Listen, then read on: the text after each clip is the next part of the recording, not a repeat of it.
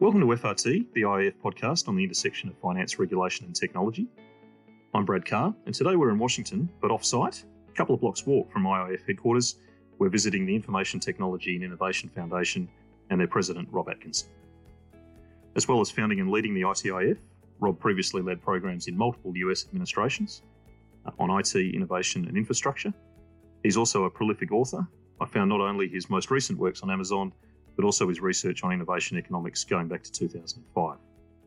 Rob, thank you for joining us and welcome to FRT. Thank you for having me. Rob, I want to pick up on some of the themes that you highlighted at the APEC Business Advisory Council meetings in Atlanta 2 months ago. And back on FRT episode 27, I had JC Pereñas from Mizuho and Bob Trojan of Token Insights join me in debriefing those meetings. And all three of us really gravitated to your remarks at that time, particularly about techlash and also data policies. But before we do that, could I firstly get you to tell us a little bit about the ITIF and the Foundation's particular areas of current focus?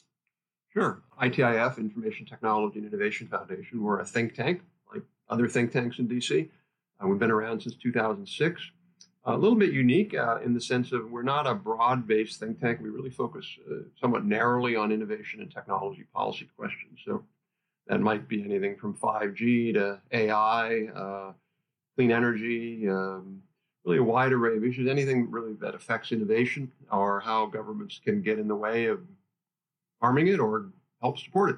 And that also includes both here in the United States and really all around the world, developing and developed nations. So we've been recently ranked by the University of Pennsylvania for the second year in a row as the top science and tech think tank in the world. So we're very proud of that. Continue to do our work. Very good, very good. When you spoke at the APEC Enabling a Digital Society event, one of the key areas you covered was the notion of techlash, and you made a very striking point that I've cited a few times since then, namely that civil society would likely have blocked the development of the internet if it had fully understood the technology, the development at the time. And indeed, especially in the last 12 months, we've seen a growing reaction against the social media companies in particular, and added emphasis on privacy. How do you see this emerging public backlash? Is it a focused and acute reaction, particularly around the social networking companies? Or is it part of a broader, I think you used the phrase quasi-Luddite when you spoke in Atlanta, is it part of that sort of broader reaction perhaps against technology and digitisation writ large? It's both. There are certainly some of the things that some of the social networking companies have done have created some backlash. Part of it is also just they're damned if they do and damned if they don't. They're really sort of between a rock and a hard place. If they take down content that somebody thinks, why are you censoring? They get criticized for that. If they go err on the side of not doing that, they get criticized. So it's a situation that's fraught with conflict and opposition. But more broadly than that, we're seeing a broad array of groups now come out, even, frankly, elites. When you have people like Elon Musk equate artificial intelligence, simply a software set of algorithms, ones and zeros, with the devil, that's pretty bad. So, when you have people like Bill Gates say, we have to tax robots because we're going to run out of jobs, we're in the middle of a tech panic. And part of the reason it's happening, I blame it all on the cell phone. Everybody extrapolates. They think they're an expert on technology because they own a cell phone. And they say, oh, my God, these cell phones are so dramatic and rapid. Well, first of all, they're not. Cell phones really haven't improved very much since the iPhone 4. I mean, they've improved, but incrementally. So that's 9 years almost. But by and large, technology is not advancing all that rapidly. Where is IoT, ubiquitous Internet of Things? Everybody talked about that 10 years ago. Where is it? Where is AI? It's getting there. But I think people are over connected vehicles. I mean, sort of autonomous vehicles are a long, long way off. But in people's minds, we've been taught and we've been told every day, this is happening, it's going to happen tomorrow, and it's going to be the greatest thing. I mean, I blame, if there's anybody to blame, I think the World Economic Forum has done a disservice by talking about the fourth industrial revolution being greater than the first industrial revolution. The first one being obviously the British early 1800s. No, it's not going to be that. It'll be kind of like the internet era, post-war era. It'll be nice. It'll be big. But it's not like nothing that humans haven't dealt with before and successfully managed. And then just one last quick thing. I think we've all become blasé. Yeah, geez, we use our phones to get around. We don't have to have paper maps anymore. We don't have to look for pay phones. We don't have to worry about, when we take pictures on our phone. Oh, I'm running out of film. No, correct. We just take it. The fact that you can go online. We were talking about basketball. I can watch the game. We just take that for granted. Yeah, totally. But 10 years ago, there was a lot of excitement around that, and I think that's now people take it for granted, and they're moved into being critical mode rather than file mode. And perhaps when you relate that context of a slower change than perhaps the perception has been, perhaps that people were wowed 10 years ago and they've just assumed that the technology has continued to progress at the rate that they were led to believe it would, irrespective of the actual trajectory. Yeah. And also I agree with that. Also, when you look at the media, you'll see these articles about somebody doing something in a lab and doing this thing. Everybody, oh my God, like 5G. There's no 5G deployment. 5G is going to take a while for it to work its way through. Yes. But everybody's like, connected vehicles, because there was a test of some car somewhere. That's very different than most cars being able to drive in a snowstorm without a driver. And so we hear these things. And a lot of people just assume they're going to be here a couple of years from now, if not now. A great example I heard Kathy Besant at Bank of America describe recently, when you mentioned about autonomous vehicles in snowy environments.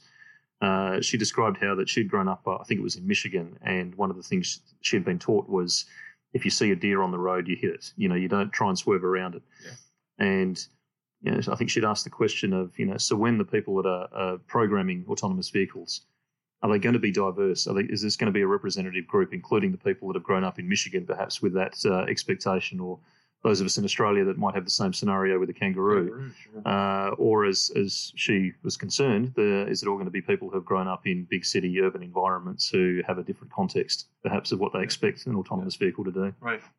And that just goes to the point also about how complicated these things are, how complex they are. They're not simple things. And because they're so complex, they take longer than people think, and they're harder to do. They take more money. They're always slower.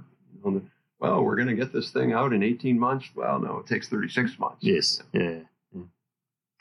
Two other things you mentioned in Atlanta that we've focused a lot at the IAF about are data localization and GDPR.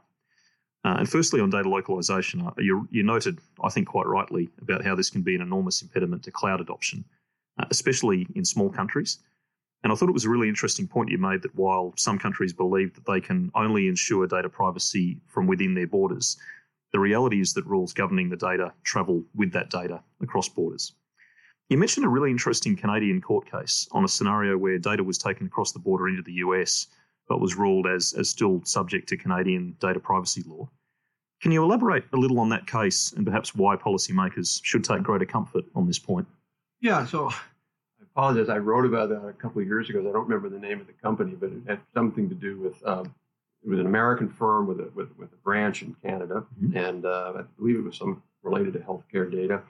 And they were aggregating all the data, North American data, in the U.S., and they were abiding by U.S. law, privacy law, so they weren't breaking that law. But Canadian privacy law was different. Now, I'm assuming this was inadvertent on their part. Really, frankly, doesn't matter whether it was inadvertent or not. Fact is, they were breaking Canadian law. Canadian law said you had to deal with Canadian person law this way. They were dealing with it the American way. What a lot of policymakers believe is if they mandate that data never leave the country, that the law will be obeyed in their country. In fact, what happened there was the Canadian authority, the privacy authority, took the American company to court in Canada because they had legal nexus. Yes. Plant there. They could sue them. They could do whatever they wanted, really, under law. And they won. The company violated the Canadian law. It didn't matter if they moved the data to Timbuktu or Antarctica or out in space. And that is true in every country. And so the notion that you have to keep the data in your country because you don't want anyone else to violate your privacy laws is really just simply not true. For the majority of firms, where if you're a multinational bank and you're in Brazil, you're going to be subject to Brazilian law. If you're a car company in Argentina or Korea, you're going to be subject to those laws. So yes. I think it just really boils down to a misunderstanding of how the technology works. And Europeans, I think, have made that mistake. That's partly why there's so much uproar about what's called Privacy Shield around Americans taking data. I met with one of the top privacy people in Europe, and I explained my thoughts to him, and he said, "You're right. You're absolutely right. The data responsibility flow with the data. So I want to move on to GDPR itself in a moment, but before I do, I want to link a little bit of what you were just describing to perhaps the European and US differences, the fundamentally different approaches in legislation thus far at least. And one comment I've heard a little bit in different parts of the world is perhaps a suspicion that others have towards the US, that because the US doesn't have a GDPR-like yet, at least other than in California, I guess, doesn't yet have a data privacy and protection regime, that there is this distrust that other countries may have, and we don't want to enter into an open data across borders agreement with the US because we fundamentally in some way don't trust the US regime and US companies that are subject to that. But I think your point in that illustration you give from that Canadian case is those countries should actually have more confidence in their own legal system and their own enforcement, where it might be an American player, an American cloud provider, or whoever operating within their borders. Absolutely. And I think why this matters. I mean, by the way, I would point out, I think a slight anomaly in the European framework, which I think they apply very unevenly. My understanding is that you can move European person data to China. Right. Really, let's get real. Which country has the better regime? I don't think it's China. Yeah. But there's another reason this is important. We wrote a report recently called Cross-Border Data Flows in Traditional Industries. And we looked at how companies around the world in mining and retail and banking and manufacturing, non-American companies, by the way, we have foreign companies, are really using data, but from all around the world and aggregating it for analytics. You think about, we talked about autonomous vehicles, but increasingly cars are connected. And every car company is going to want to know what the performance of their car all around the world. And some of that could have what's called PII, personally identifiable information attached to it. And if you basically block that and you say we're going to have data silos in 150 different countries, the ability to do analytics and really learn is going to be quite restricted. So that's why it's important to get this framework right. We're somewhat fans of Prime Minister Abe's, has this coined, I think, a nice term, free flow of data with trust. Yep. Right? You want free flow of data, but you want trust. How do you make sure that you're not going to have abuse? And that was part of his Bytes Without Borders speech in January, if I recall. Yeah. So the devil's in the details, obviously, but the concept, we believe, is the right concept. Yeah, and hopefully he'll continue to take that through to the Osaka G20 summit in just over a month's time. Yep. So you've alluded to the other point I wanted to come to, and I was going to do so specifically with a GDPR lens, although I think you probably also pointed that it can be wider than this. But when you referred in Atlanta about GDPR, you made the point of how that can hinder the development of artificial intelligence and machine learning technologies. And in the IIF's research, we found very similar observations. We did a study just over a year ago where we interviewed 58 banks and 2 mortgage insurers on their adoption of machine learning and credit risk. And amongst the barriers or challenges or concerns that people identified was very much this notion that under GDPR, we're required, the especially problematic part where you're required to stipulate upfront to the consumer what you're going to use their data for. And the nature of some of the great work in machine learning is quite often you don't know that at the time that you're taking the data. And so in terms of being able to uncover those insights when you don't yet know what you're looking for. What do you think the future-looking policy outlook is in this space? Are we likely to see an expansion of GDPR-like data protection regimes that add and compound this problem in different jurisdictions? And will this just further complicate and constrain the development of such technologies? Yeah, so we've written a longer report a couple of years ago about GDPR and AI. We have a new one coming out in 2 weeks that goes into a little more narrow but deeper on particular issues. And one of them you alluded to about purpose use. You don't know what it's going to be used for. Another big one, by the way, in the financial industry is making decisions, as I say, credit decision using AI. If you design your algorithm right, which sometimes you might not, it is less biased. Yes, yeah. They don't care what the algorithm doesn't care about race. It cares can you pay. It doesn't care about gender. But in the EU, you have to explain how you made that decision, and you have to give the person the right to have a manual decision being made. And if they have a mistake, the potential fines are very, very high. So there really is a lot of sort of barriers and burdens put into place of, say, financial services wanting to use AI to improve quality, cost of service delivery. So what is the prospect? I really wish that GDPR had been started 2 years later. Yes. Because it was a little bit like our Telecom Act of 96 that didn't use, I think it mentioned the internet once, word. It's like, should have been 2 years later and they would have gotten it right.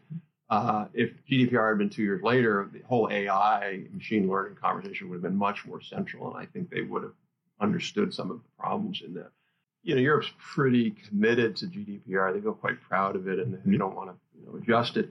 But we've advocated strongly that you can make some adjustments. No legislation is perfect, and no legislator is all prescient. So everything needs to have us come back, review it, refresh it.